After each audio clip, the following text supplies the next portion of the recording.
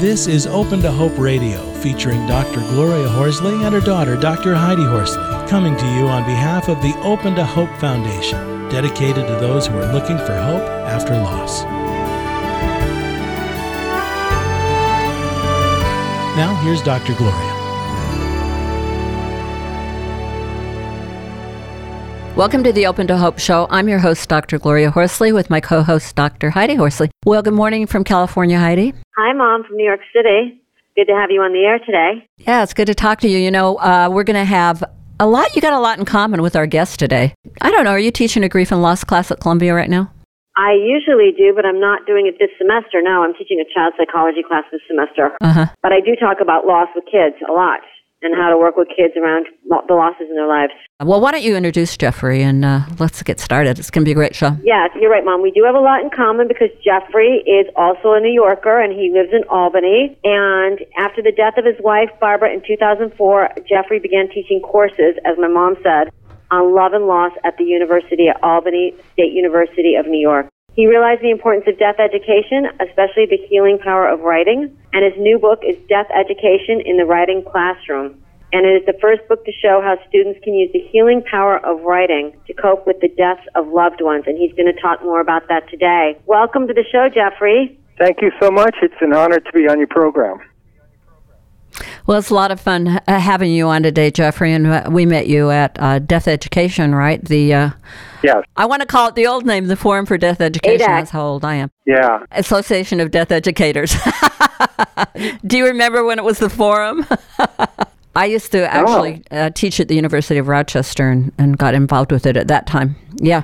Well, Jeffrey, I want to talk first a little bit with our folks. Now, I want to remind you that one of the things that I think is really interesting is in looking at your book, I know it has sort of a student bent to it, but when I was looking at it and reading it, I thought, now this is really interesting because we've got a bereaved audience out there, and you have got so many wonderful ideas about how people can write. They could use your book, and they would have writing assignments for themselves. Geez, I thought this could even be with the internet. People could even look at your writing assignments and blog, you know, on their assignments, which is really kind of a neat idea because you've got some wonderful ideas here. But tell us first, you weren't teaching death education before your wife died? Well, before Barbara's death in 2004, the most devastating experience in my life was when my college English professor and closest friend, Len Port, committed suicide on Labor Day 1968. Barbara and I were in Ithaca. I was a graduate student at Cornell, and Len was in New York City, and he called me to say that he was in the process of killing himself and wanted to spend the last minutes of his life talking with me. As you can imagine, it was devastating. I started crying and screaming and asking him to get off the phone and call the police, and he wouldn't do that, and finally I did that. For so much of my life, so much of my teaching and so much of my writing and so much of my reading has been an effort to come to terms with Len's suicide. I wrote my doctoral dissertation on suicide in Joseph Conrad's novels. Conrad himself had attempted suicide as a young man. And many of my early books focus either directly or indirectly on suicide. I wrote a book in 1994 called Diaries to an English Professor, which focuses on giving students an opportunity to write about their own grief. In 1999, I published a book called Surviving Literary Suicide that focuses on 4 writers who took their own lives: Virginia Woolf and Ernest Hemingway and Sylvia Plath and Anne Sexton, and also a writer who did not commit suicide but who wrote about his suicidal depression, and that is, of course, William Styron. So for many of my books have focused really on death education, although I didn't call it death education at the time. When Barbara died on April 5th, 2004, I immediately started writing a book about our life after her diagnosis. Tell our audience what her diagnosis was, and you took care of her. And Barbara was on August 12th, 2002, which was one day after our 34th wedding anniversary, she was diagnosed with pancreatic cancer. Thanks to a clinical trial that was experimenting with a pancreatic cancer vaccine, she did better than was expected. She had been given 10 to 12 months, and she lasted for 20 months. So we were grateful for being in a clinical trial. After her death, I wrote a book called Dying to Teach, a memoir of love, loss, and learning. Is that her picture on the front of that book? Or yes. What a lovely woman! How beautiful. I want to ask you, did you, for our audience out there, because they're hearing you say, okay, now when my wife, I took care of her while she was dying of pancreatic cancer. Yes. And did you journal, or did you just write it after? No, I didn't journal because I was so consumed teaching my courses that I didn't have time to do anything other than teach my courses and take care of Barbara. But I spoke to my students about Barbara's imminent death, and each time I would walk into class, I would have somebody look after Barbara for the few hours on Tuesdays and Thursdays that I was at school, and I would give a very brief update to my students, telling them Barbara's situation. And then I would race home and be with Barbara. And what classes were you teaching when you did that? I was teaching a writing class, which I had made into a personal writing class. And actually, my students' responses to my weekly updates I include in my book with their permission. And right. A few weeks before Barbara's death, I had written a eulogy for Barbara. I asked her if she wanted to read it, and she said no. It was too painful for her to read. But I read it to my students as a way of trying it out, and of course they were shocked, but they responded movingly and empathically, and they allowed me to use their anonymous responses in my memoir. So my book, Dying to Teach, is mainly about Barbara's dying and death and how our family responded, but it's also about how my students responded. Wow, that's interesting. I want to ask Heidi, because she teaches grief and loss. What's your thought about this, Heidi? I've got some about Jeffrey. Yeah, I am. I'm moving myself into the classroom as Jeffrey's talking, because that is so powerful, Jeffrey. And it makes the information come alive, because here you have this personal experience that you are disclosing to the students, which I absolutely love. That you're courageous enough to put it out there with them, and then that they're incorporating that into their own experiences. They're learning about grief and loss. I mean, what an incredible class experience for you. Well, all of the research on self-disclosure indicates that self-disclosure begets self-disclosure. I couldn't ask my students to write self-disclosingly if I myself refuse to do that. Jeffrey, but that is such a different model, though. If you take the psychoanalytic model that we've had way back, is that you don't disclose anything, and that it's almost shameful in a way if you do, because you're just using it as your own platform. And here, Heidi and I obviously feel exactly like you do, because we self-disclose all the time on the show, on our, on our website and the internet. It's hard not to nowadays. There are newer psychoanalytic paradigms, relational and intersubjectivity, which emphasize the analyst's importance to the patient's ongoing story. So even psychoanalysis is slowly changing and becoming more relational and dialogic. I just wanted to say, Jeffrey and Mom, that when I started, I worked with 9/11 families for 10 years. That had someone die in the Trade Center, firefighter families, and the very first thing I said to the adult families that I worked with when I walked in there was, look, I have no idea what it's like to lose someone in 9/11, but I do know what it's like to wake up one day and find out that my brother has been suddenly killed in the prime of his life in an accident.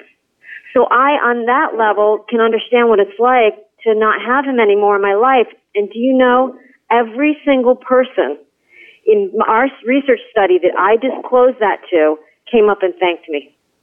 Two of the students in my book, Death Education in the Writing Classroom, were both affected by 9/11.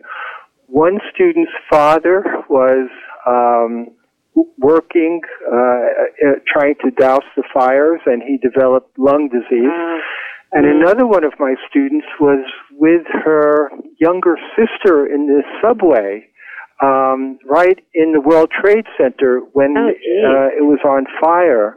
And so she writes about being so horrified by what was happening that she literally froze on her feet, and it was her sister who was able to get her out of the subway station. So both of those students shared their experiences with their classmates, and both of them, of course, allowed me to use their writings. I should say, and this is important for any teacher who wants to try to do what I'm doing, first of all of the students' writings that appear in the book have been given me by my students with their written permission. Each of the students chooses a pseudonym. I show each of the students how I use their writings to make sure that they're not surprised by anything.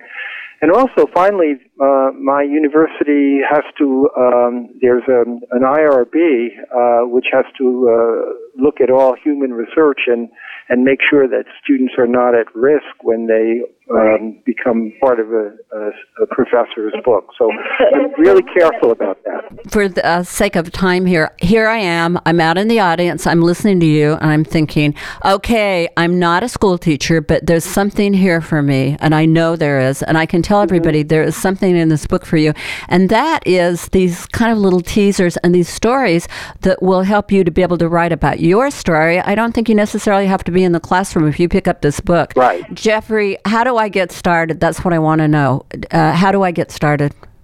Well, it doesn't matter if anybody is reading what you're writing or not. I would say write a paragraph, write a diary entry about how you feel, and you can show it to somebody else or not. Write it and experience the therapeutic benefits of writing, and then you can destroy what you wrote, or you can save what you wrote. You can show it to other people. You cannot show it to other people.